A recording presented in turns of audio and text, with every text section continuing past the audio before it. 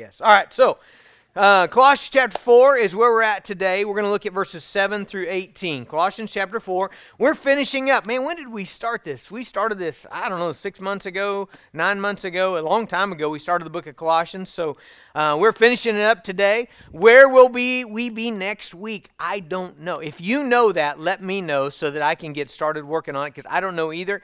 I haven't really even thought much about it, but we're gonna be going somewhere different, and maybe we might have a couple weeks of just transition, maybe just pick up a piece here or there that maybe not a series, or we may jump right back into another series or another book of the Bible. We'll see. Colossians chapter 4, finishing up today.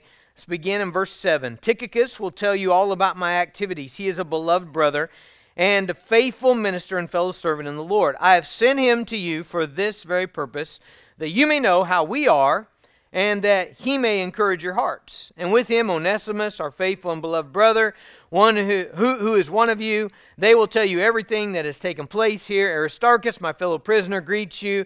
And Mark, the cousin of Barnabas, concerning whom you have received instructions. If he comes to you, welcome him. And Jesus, who is called Justus, not King Jesus, but this guy who's named Justus. They renamed him Justus. These are the only men of the circumcision among my fellow workers for the kingdom of God, and they have been a comfort to me. Epaphras, who is one of you, a servant of Christ Jesus, greets you, always struggling on your behalf in his prayers, that you may stand mature and fully assured in all the will of God. For I bear him witness that he has worked hard for you and for those in Laodicea and in Hierapolis. Luke, the beloved physician, greets you, as does Demas. Give my greetings to the brothers at Laodicea and to Nympha and the church in her house. And when this letter has been read among you, have it also read in the church of the Laodiceans, and see that you also read the letter from Laodicea.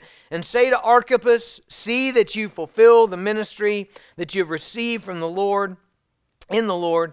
I, Paul, write this greeting with my own hand. Remember my chains. Grace be with you.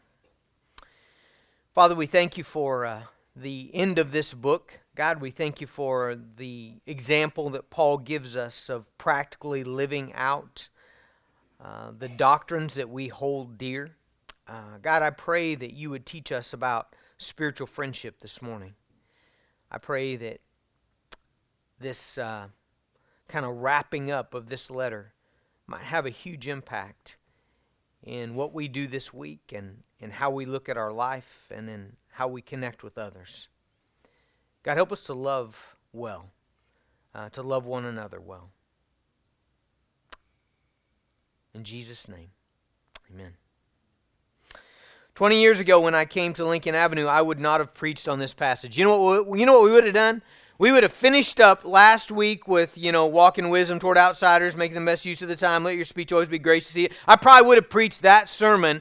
And then today I would have come and said, all right, guys, we're going to have a new series, open up to, because these 20 years ago, these passages, we find one in Romans, a large one in Romans. We have one here, pretty big one in 2 Timothy. They're common throughout Paul's writings, but I always looked at them as kind of just the wrapping up. Like, I looked at them like the credits at a movie. When the movie's over and then they have all those, people to acknowledge and thank this guy and thank that, that's kind of the way I looked at it. Or after the Super Bowl, they always, they do the confetti deal and then they interview these guys who are they? They're like the owners, I guess, or the whoever, they have the interviews and they have, I never watch those. Maybe you watch those. I don't watch those. I never read the footnotes in books at the end of a book. And so I always looked at these passages like that. And even in my Bible reading, a lot of times I would just kind of lightly skim over them. It's kind of like, well, the movie's over. The real meat is gone here. It's done.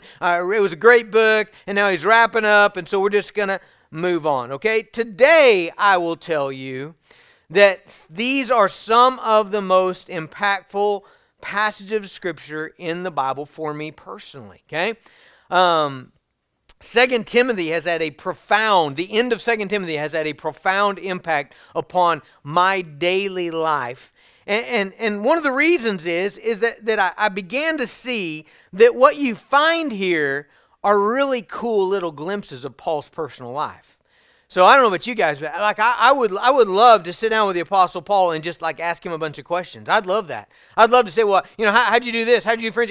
How'd you do fan? I'd love to just ask him a whole bunch of just personal stuff. I can't do that because he's in heaven. Okay, but what I can do, what I do have, is a few of these little glimpses of the personal life of the Apostle Paul, or if it's another book, Peter or whoever happened to write the book. Now, the reason that's cool is because I think what we get to see how some of the great theological truths that these guys wrote about, okay, we get to see a little bit of them living them out in these little greeting passages, all right, in their personal interaction with other people. Let me give you some examples, okay? So let me give you 3 big theological pillars that Paul spends chapters on in his writings, okay? So one of them would be that we are the church, right? That we're the church, not we're in the church, but we are the church. Like the Spirit of God dwells in me, and if you are a born-again believer, He dwells in you. And I am joined to Jesus, connected to Jesus vitally, like I'm in Christ, I'm connected to Him. And if you're a believer, you are in Christ and you're connected to Him. And therefore, we are connected to one another. We are the family of God. All right, so that's all over in Paul's writings. 1 Corinthians, a ton. Here in Colossians chapter 1, verse 18, we looked at this verse a long time ago. And He's the head of the body. Jesus is the head of the body, the church. So the church is the body. Christ is the head. He is the beginning, the firstborn from the dead, that in everything He might be preeminent. All right, so Paul writes about how Jesus is the head of the body, which is the church. We're all connected to one another. All right? That doctrine, we're going to see in just a second, works its way into the way that Paul talks about people he knows. Okay? Second one, we need one another. I think the best passage to look at for this is 1 Corinthians 12. So in 1 Corinthians, and again, this is Paul writing. So in 1 Corinthians 12, Paul has this whole chapter on this metaphor of the body, all right? And how, some people are an eye or a hand or whatever. Okay, and so in 1 Corinthians 12:21, he says, the eye cannot say to the hand, I have no need of you, nor again the head to the feet, I have no need of you. So in other words, the doctrine that Paul puts forward is that we are designed and put together in the body in a particular way. So you're gifted in a particular way. I'm gifted in a particular way. God put us together in a fellowship in a particular way so that the mission of God would be maximized. All right, so Paul clearly states in 1 Corinthians 12 in this doctrinal passage that we're the body of Christ and we need one another. We are diverse for a reason. Now, isn't it cool that, I'll tell you, 2 Timothy 4:9 changed my life. When I hear Paul saying, I hear him saying, he's in prison. Here's this apostle, caught up to the third heaven, plants churches all over the world, writes 13 books in the New Testament, and you open up, you end 2 Timothy with him saying, please come see me. Hey, find Mark and get him and bring him here. I mean, I can't tell you how that impacted my life. Here you got this pillar of a spiritual giant. And you know what he's doing? He's writing to people saying, look, I can't leave. The reason is, I'm chained to this Roman soldier in a prison cell. But would you please come see me? Paul believed these things. All right? Third one, we're to love one another.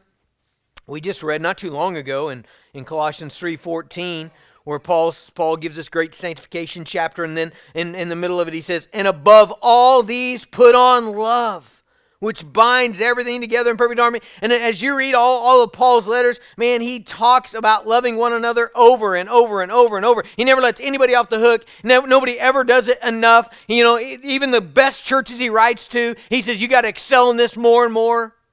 All right, and then we open up texts like this, and we see what that looks like. What does that look like to be obedient to the command to love one another? Well, we're about to see it. All right? So you see why I think this is so cool? This is like seeing Paul live out the things that he's already taught us. I don't know who it was, but somebody titled this section, Paul and His Friends. I remember reading somebody writing. I like that. I like that. We've built one of the big rocks of our ministry here at Lincoln Avenue is Christ-centered relationships. You could call that spiritual friendships. We try in lots of different ways to cultivate that in your life. We think that is super important. I have a theory. Okay, I have a theory. If you want to challenge it, that's perfectly fine. I probably won't even try to defend it, but I think I can. But here's my theory. I believe that the impact of your life will be in direct proportion to the quality of spiritual friendships that you cultivate and maintain during your life. I believe that. Maybe you don't. Maybe there are some exceptions to that. Maybe. William Carey possibly, he did spend a large chunk of his life in a hut in India, getting malaria and writing, in translating different Indian dialects into the Bible. All right, a guy like that, maybe it could be said something else of him. I don't know. I actually think I can back this up in a lot of ways. Okay, did you hear what I just said? The impact of your life will be in direct proportion to the quality of spiritual friendships that you cultivate and maintain during your life. I absolutely believe I can defend that from Paul's life. I think I can defend it from a bunch of other guys. I sat in a room a long time ago with Billy Graham's kind of main guy, the guy that had been with him from the beginning and had organized most of the crusades. And the question came from the gallery, the guys I was sitting with. He said, man, what's the key to the Billy Graham Evangelism Association's success? And I'll never forget what he said. He said, when you're young, find a bunch of guys that love the same thing as you, be friends with them, and then grow old together. Like, do this forever. Like that was his answer. Like, what's the key to success? I think in doing over 150 funerals here at Lincoln in the last 20 years, I think I can make the pretty good case that in direct proportion to the quality of your spiritual friendships will be the impact that you make when you leave. So, maybe you buy that, maybe you don't. Whether you do or don't, I think you have to buy what the Scripture says, which is we are to love one another. That is characterized in spiritual friendship. So, how do we develop and maintain spiritual friendships? I think we learned some great lessons here, so let's talk about them, all right? So number one, how do we develop and maintain spiritual friendships? Well, first of all, you have to begin to see people and think of people and talk about people according to their spiritual identity in Christ. So in this book of Colossians, we've had a ton about identity. If you remember, we tied about 10 sermons to the first 2 or 3 verses of chapter 3. Let me read those verses to you again. If then you've been raised with Christ, seek the things that are above, where Christ is seated at the right hand of God. Set your mind on things that are above, not on things on the earth. For you have died, and your life is hidden with Christ in God. When Christ, who is your life, appears, and you also appear with him in glory. So you have this pillar passage where Paul says, set your mind on things above. Why? Because you're connected to Jesus. You are in Christ. Your life over. It's gone. Your life is now hidden in Christ. In other words, you have a new identity. You are a new person. All right, now, when we look at how Paul saw people, thought about people, talked about people, addressed people, he believes that. He's all in on that. How do we know how he's all in on that? By the way that he talks about his friends. I just wonder. I wonder if Troy is introducing Jeff to a friend of his at work that doesn't know Jeff. What words would Troy use? Would he say, well, he's, works for the USDA, or Department of Agriculture, he's got some boys, he lives over on the south side of town, things like that, which is all true. It's all true. How do you describe church members? This happens to us all the time. If you got little kids, I've been doing this for 20 years. Like, we're going to somebody's house for a barbecue or supper or whatever, and the kids are like, now, where are we going? and they never know your names for some reason. I don't know. Some are Avery might, but a couple of my kids like you've sat by that person in church for 20 years. How do you not know their name? But anyway, so a lot of times I'll be describing them. Well, they're this. And how do you describe people? How do you think of people who are in your small group? Well, listen to how Paul does that. Okay, so verse 7. Tychicus, here's this guy Tychicus, will tell you all about my activities. He is a beloved brother and a faithful minister. It's interesting, the word's actually deacon. Faithful minister, I don't think he was a deacon in the positional form, but he was a servant. And fellow servant, that word's actually bond slave in the Lord. Do you see what Paul just did there? He said, here's who this guy is in the Lord. He's a beloved brother, faithful minister, faithful bond slave, doulos. Okay, that's the way he describes him. He's in the family of God. He's a fellow servant. He's a fellow slave. We have the same master. That's how Paul describes this guy. Look at verse 9. Onesimus. Now, if you remember who Onesimus is, by the way, there's a book of the Bible written about him. It's the book of Philemon. So Onesimus is a runaway slave. He's a guy that gets really tired of being a slave, and so he sees his shot, and he runs away, and he gets away, and he makes it all the way to Rome. But there he runs into Paul and gets converted. He becomes a Christian, and he served with Paul a long time, and now Paul sends him back to his master with a letter, with the book of Colossians, by the way, but another letter. Actually, he sent Tychicus with 3 letters, Ephesians, Colossians, and Philemon. That's what we believe happened. Okay, and so Onesimus is going back to the guy he just ran away from, and he's got a letter in his hand to his master from Paul, saying, "Hey, this guy's been converted. Man, God changed his life. I know he wasn't supposed to do what he did, but man, he's a new, receive him as a brother." And so it's cool in verse 9. He doesn't say, "and with him Onesimus, the runaway slave." No, he says, "Onesimus, our faithful and beloved brother." Here's a slave. How does Paul think of him? Not as a slave, not as a slave of Christ maybe, but no, he describes him as a faithful and beloved brother. Verse 10, Aristarchus, my fellow prisoner. Verse 11, a whole bunch of guys here, Justus and Mark and Aristarchus, and he says, these are the only men of the circumcision among my fellow workers. That's how he sees them. These guys are fellow laborers in the kingdom of God. That's what verse 11 says. Fellow workers for the kingdom of God. Verse 12, Epaphras. Who's he? A servant of Christ Jesus. Verse 15, he says, greet all the brothers at Laodicea and Hierapolis. Here's my fear. My fear is that our spiritual relationships are stunted because we don't think of each other this way. We're kind of still caught up with, well, that's old Casey, the mechanic, the truck mechanic, and that's Jason. He sells parts, and that's the way, which is true, okay. But that's the way we identify people. Well, there's not a very strong connection there, is there? I don't have a strong connection to diesel mechanic unless I have something broke down. Then all of a sudden, like, Haddon's car is broke down, Casey. Anyway, so then we have a connection all of a sudden, But it's a weak connection, because as soon as Casey fixes it, then it's like, awesome, buddy, I'll call you next time, But, beloved spiritual brother, do you see the people in your small group at the level that you see your biological family? Paul does. Like, he's in on that. Like, he talks about Timothy as his true son in the faith. Interesting, isn't it? See, what he sees here, these are strong connections. We share all of this. That's really what Paul is saying.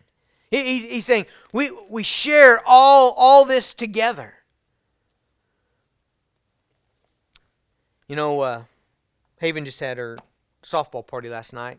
They went to Oklahoma City and watched a game together, and they let them dress up in their uniforms, and they all go out on the field, and it's kind of a gimmick to get you to buy a ticket to go to the minor league baseball game. That's what it is. But anyway, they had a, deal, and so I didn't go, but Emma went, and why did we go? Because there's a connection there. She's on the team, right? She's on the team. They have this in common. They play softball together. You know, several months out of the year, they play softball together, so there's a connection. So we drive all the way to Oklahoma City to go this deal, you know, because the team is going. Well, here's the reality. All of that is about a little ball and some bags and a stick. That's what all that's about. Now, I like it. I actually, girls softball, I really enjoy watching it. But that's all it's about. Let's not be mistaken. That's what it is. It's a ball and some bags and a little stick, and it's a game. It's a game. It's a good game, but it's a game. Okay, now Paul's connections, though, link us to this eternal kingdom with a new heaven and a new earth and eternal joy or everlasting torment in the lake of fire. Now, are you seeing why that should be a stronger connection? I'm not saying we shouldn't have the other, but I'm saying, should not that be a bond that really unites us together?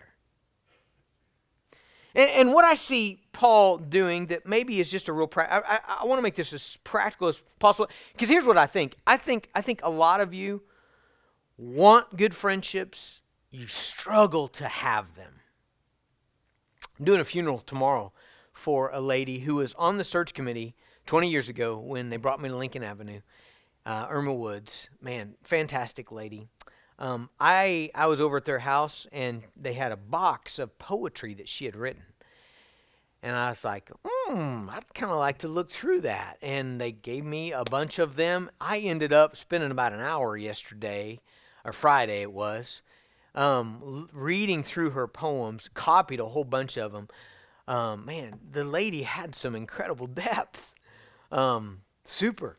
Poetry about Christ and about the church and about struggles and about marriage and about everything. But one of them that really interested me was about friendship. And it was about the difficulty of friendship and about people letting you down. And I thought, man, how real is that? How real is that? So I think a lot of you struggle there. And so I'm going to hopefully through this give some real practical tips on spiritual friendship. Here's the first one. I think the way you talk about people matters. I think what you say affects what you think. I do, you know. I think sometimes when we're having a hard time grabbing onto things and really believing them, I think we need to say them, okay? And so here would be my encouragement to you. I would encourage you to do exactly what Paul does here. I would encourage you to think about and talk about other believers in the way that Paul does here. You should do that. I think it matters. I think you should talk about people as beloved brothers, as faithful ministers, as fellow servants, as fellow workers in the kingdom of God. I think you should use that language. You should think of people in that way. Okay. Number 2. This one is super practical. Okay. To be a spiritual friend, you need to know what is going on in people's lives, and they need to know what's going on in your life. All right. Spiritual friendship needs continual checking in and continual checking on. If you do not do this, you will not make much of an impact. People will like you maybe because you're friendly, but you'll never get deep with anybody. You'll never develop any lasting friendships. You probably won't have much of a discipleship impact because it won't ever get very far. Okay? So that's how important this one is. And look how important Paul thinks it is. Okay? Are you ready? Let's reread just a couple verses here. Let's start in verse 7. Let's start over. Tychicus will tell you all about my activities. That's one. All right, did you see what he's saying? He's saying, I'm sending this guy. Why is he sending him? Because he can't leave. He's chained to a prison cell. All right? So he does the next best thing. He couldn't text anybody. No phones, right? No social media. Couldn't do that. So he does the next best thing. He sends this guy through several countries at great risk to his own life.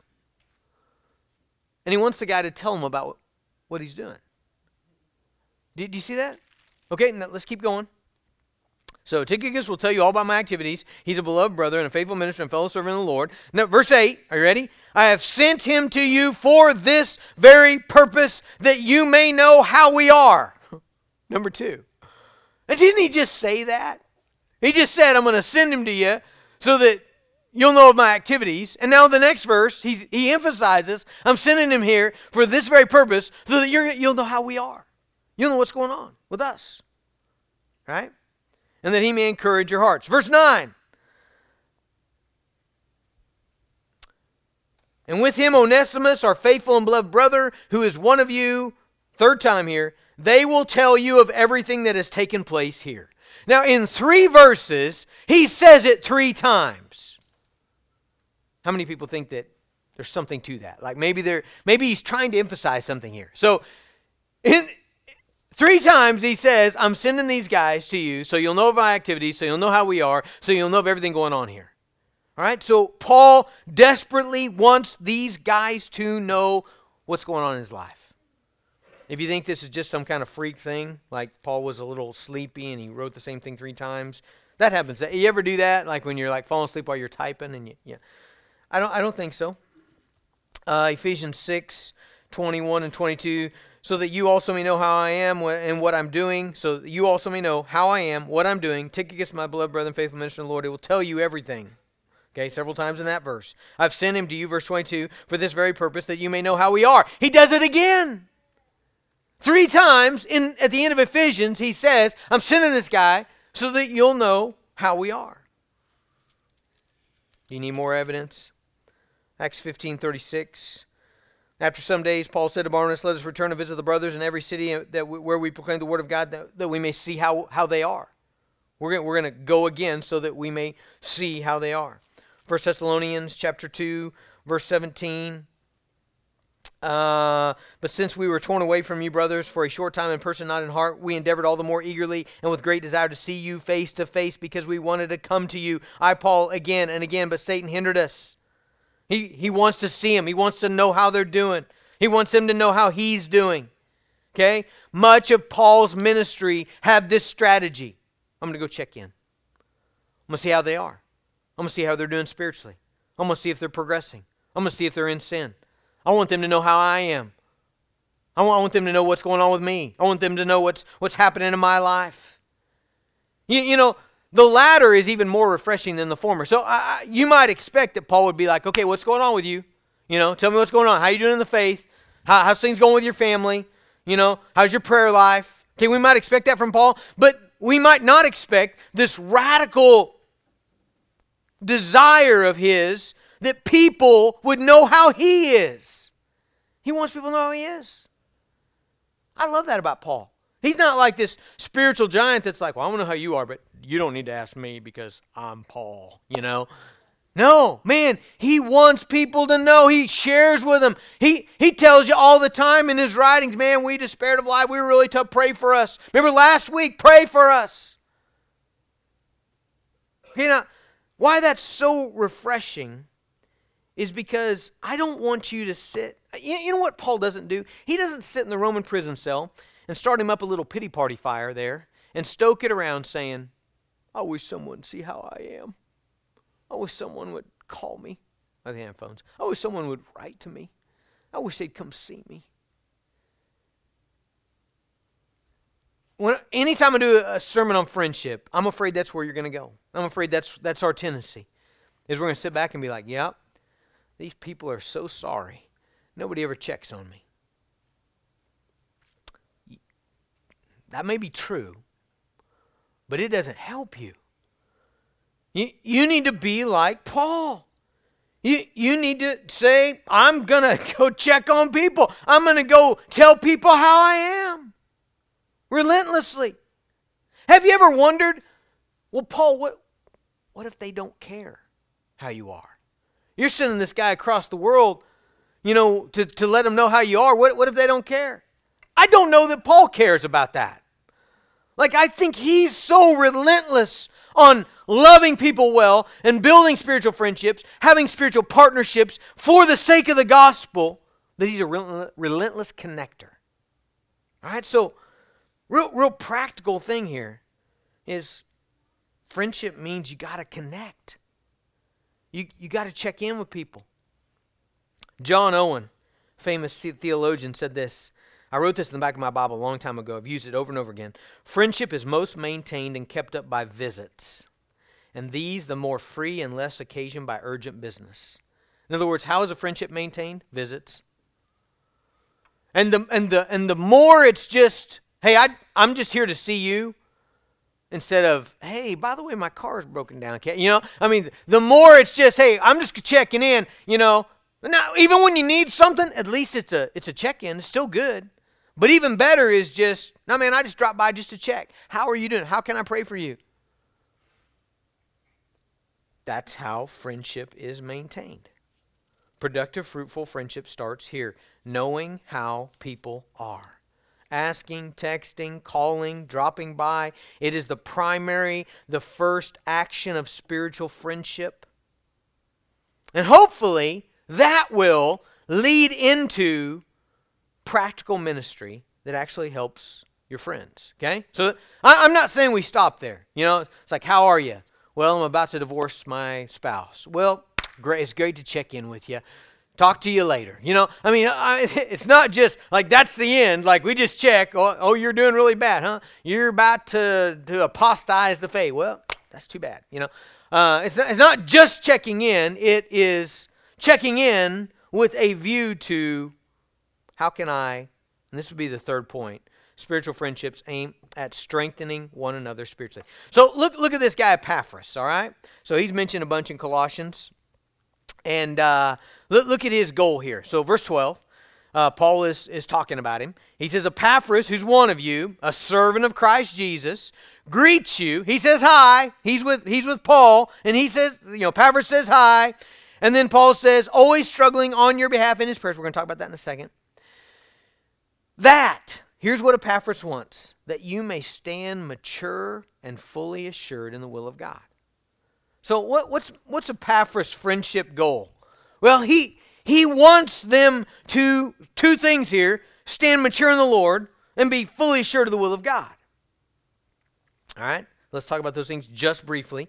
So standing mature in the Lord, man, here's a great way to think about maturity. It is knowing and obeying the Bible. It is believing and living out the Scriptures. That's what maturity is. The more you take in the Word of God and live it out, the more you are growing up. Okay? When you don't do that, then you've got digestion problems. Okay? So 1 Corinthians chapter 3, Paul says this a bunch. He says, but I, brothers, could not address you as spiritual people, but as people of the flesh, as infants in Christ. I fed you with milk, not solid food, for you are not ready for it. And even now you're not ready, for you're still of the flesh. There's jealousy, there's strife, there's sin. In other words, you're not obeying the Word of God. Now, why does Paul always use this milk and meat illustration? Because if you have a little baby, and the little baby's drinking milk, and it drinks milk for 7 years, and it's still a tiny baby, you have a problem.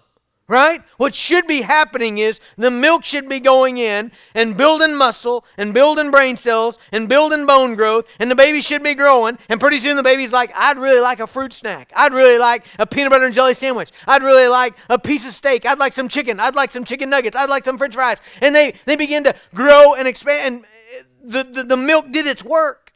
But whenever you're just taking in the Bible, but there's no obedience, there's no changed life, You got spiritual reflux. You take it in and you regurgitate it. It never does anything. It never changes your life. Then there's a problem. In Hebrews chapter 5, Paul uses the same analogy.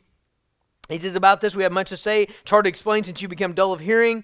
This is Hebrews 5:11, verse 12 now. For though by this time you ought to be teachers, you need someone to teach you again the basic principles of the oracles of God. You need milk, not solid food. For everyone who lives on milk is unskilled by the word of righteousness, since he is a child, but solid food is for the mature, for those who have their powers of discernment trained by constant practice to distinguish good from evil. Paul says you guys ought to be sharing truth with others. You ought to be teaching others. You ought to have trained your life by the word of God so that you've got skill to kind of know what's good and evil, what choices you ought to make, and you ought to be sharing truth with others. But you're not. You're still on milk. You haven't matured. So Epaphras, his goal is the maturity of his friends. That's what he's aiming at. That they be fully assured in the will of God. What's the will of God? Well, everything that we just read in Colossians, all right? So just go back through, pick any spot there. Colossians 3:13, bear with one another. If one has a complaint against another, forgive each other as the Lord has forgiven you. You also must forgive. That's the will of God for you. Verse 5, chapter 3, put to death what's earthly in you, sexual morality, impurity, passion, evil desire. That's the will of God for you, right? All this is the will of God. His desire is that they would grow in the will of God. Now, how do you help your friends grow in Jesus? How do you help them mature? How do you help them follow God's will? How do you help them obey? Well, let's look at that. Quickly, verse 12. You pray for him, okay? Epaphras, who is one of you, a servant of Christ Jesus, greets you. This is fantastic. Always struggling on your behalf in his prayers, that you may stand mature and fully assured in the will of God. He prays for him. Judge your friendship meter, okay? Here's your friendship meter. Do you care about anybody else enough to struggle for them in prayer? Do you agonize for anybody? Do you give? You know what struggle with it for them in prayer means? It means you give effort. It means you strain. You know what struggle means, right? So that means it's hard. Do you pray to the point that it's hard? You're working for somebody else's soul, for them to obey and follow and grow up in Jesus. Do you struggle? This guy did. Paul saw it. And he saw him. He saw how much he loved his friends. Second of all, encourage their hearts. Verse 8, I've sent him to you for this very purpose, that you may know how we are and that he may encourage your hearts. The word encourage means to come alongside. It's a great word.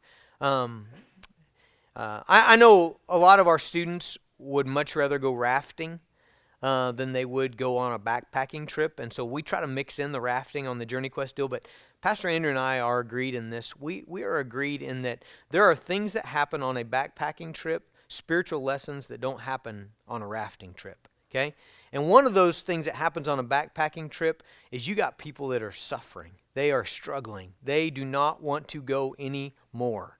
Okay?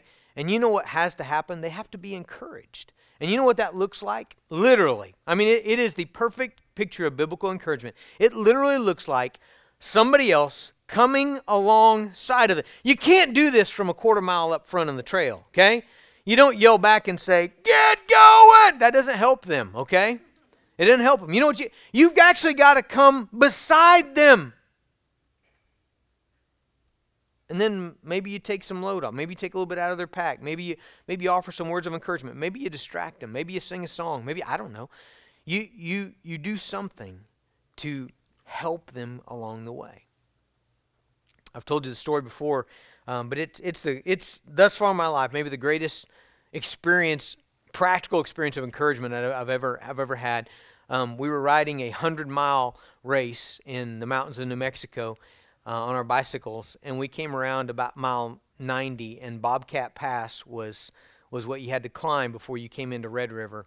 And man, I'm done. Like I was done 20 miles ago. You know, I'm past done. I'm overdone. And Doc Kenan Kirkendall comes up beside me on his bike. He could have just shot ahead and finished, but he comes up beside me and he puts his hand on my back and he pedals while he's like, you know, giving me a little bit enough pressure, and just him being there, you know, was enough to like keep me pedaling. And you know, he talked about Scripture. He quoted Scripture. We talked a little bit. We got up over the pass. It's the greatest picture of encouragement because it literally was. He rode up alongside me. That's what the biblical word encouragement means, to come alongside. Okay, that's what Tychicus was doing for his friends. It's interesting. It says he's going to encourage you by telling you everything that's happening with us. You know what's really encouraging is to hear testimonies of how your friends are staying faithful in difficult circumstances. That's an encouragement in Christ. That's one of the ways that we encourage, is doing just what Tychicus does. I think that's why Paul wanted him to know. Man, Paul's in prison, and so when Tychicus goes back and says, "Guys, you got to hear," you know, they're like, "Oh, Paul's in prison. He's probably falling apart. He's probably quitting the faith." No! You know, Tychicus is like, man, he's got a vibrant ministry. You know, he's writing letters to all the churches. You know, he's got people coming in and out that he's sharing Christ with. He shared Christ with the whole Praetorian Guard. What does that do to your faith? Encourages me, doesn't it? Keep going.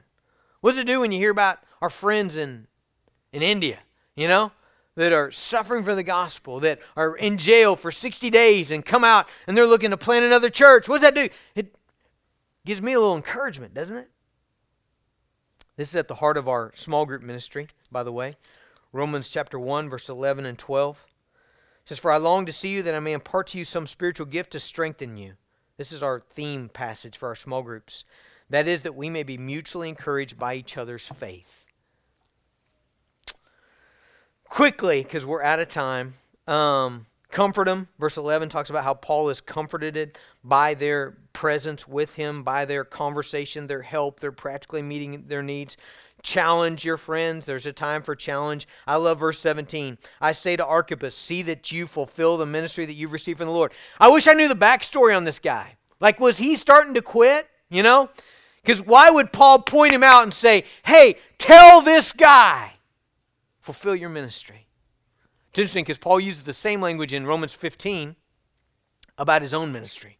He said, man, my eager desire is to fulfill the ministry that Christ has given me. I'm going all the way to Spain. Okay, now he tells this guy, tell this guy, fulfill your ministry. Final thing, how do you do this? Verse 13, for I bear him witness that he has worked hard for you and for those in it. Man, you got to work hard. Listen, I think the reason some folks don't excel at friendship is just because it is hard work. And there's no way around that. I've had people tell me that. It's just hard, Pastor. It's just hard to connect. We're busy. It's hard to check in with people. It's hard to maintain those friendships. It is. You're not getting any argument from me. In fact, I would probably say to do it right, it is harder than you even think it is. But here's the thing I would say. I think it has a return like nothing else in your life will have a return. I think whatever you're giving yourself to that you can't give time to spiritual friendship, I think you're getting a small return. I think you're getting cheated. I think you'll be sorry someday. Finally, be ready to deal wisely with disappointing friends. Okay? I wish we had more time to look at this, but we're out of time. So let me just spin through this as quickly as possible. So look at 10. Aristarchus, my fellow prisoner, greets you, and Mark, the cousin of Barnabas, concerning whom you have received instructions. If he comes to you, welcome him. Now, you guys remember who Mark is, right? In Acts 13, he goes on the very first mission trip with Paul and Barnabas, but they don't get very far. They get to a couple different islands and kind of a couple different countries, and Mark bails out. We don't know what happened, but in Acts 13, it just says here, Mark left him. And we know it wasn't a good leaving because in Acts chapter 15, after they go all the way through the first trip and they come back around, they give a report to the church, and then they're like, all right, we're going to go back and revisit all the churches. Barnabas is like, great, hey, Mark wants to go again. And Paul's like, no, Mark's not going again. So we know it wasn't a good leaving. It was a Mark bailed out. So somehow Mark didn't finish. Mark quit. They needed him, and he just wasn't there for him. Mark was a disappointment. And would you just accept this today? Would you just be ready for your friends to disappoint you?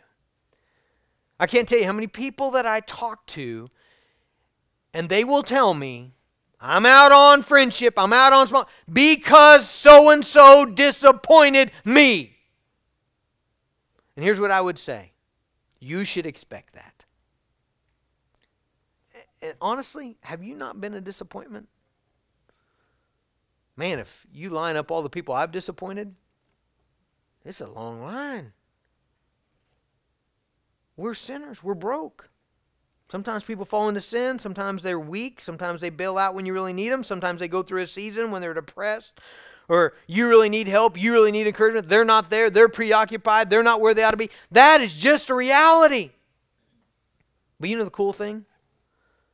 At the end of his life, when Paul's in prison, who is with him? Mark. Isn't that great? Man, Mark's there. Paul wasn't the kind of guy where he's just done with you. I mean, Mark really let him down. But Mark was restored. Mark got back on track. Mark was discipled by Peter for a while. We read that in 1 Peter. And now, Mark's one of Paul's favorite guys. In 2 Timothy 4, he's like, find Mark and bring him because that dude is a useful guy. Yeah, he wrote one of the Gospels. That ought to be pretty useful, huh? I mean, don't give up on people. They will disappoint you. And honestly, other folks will not come back. One of the haunting names in this passage occurs in, where's it at? 14. Luke, the beloved physician, greets you. Okay, that's a great guy. He wrote the Gospel of Luke. And then he says, as does Demas. You know what's interesting? When you look through here, Demas is the only guy in this long list that Paul does not describe in some affirming way. I don't know if that's just coincidence or if Paul saw something coming.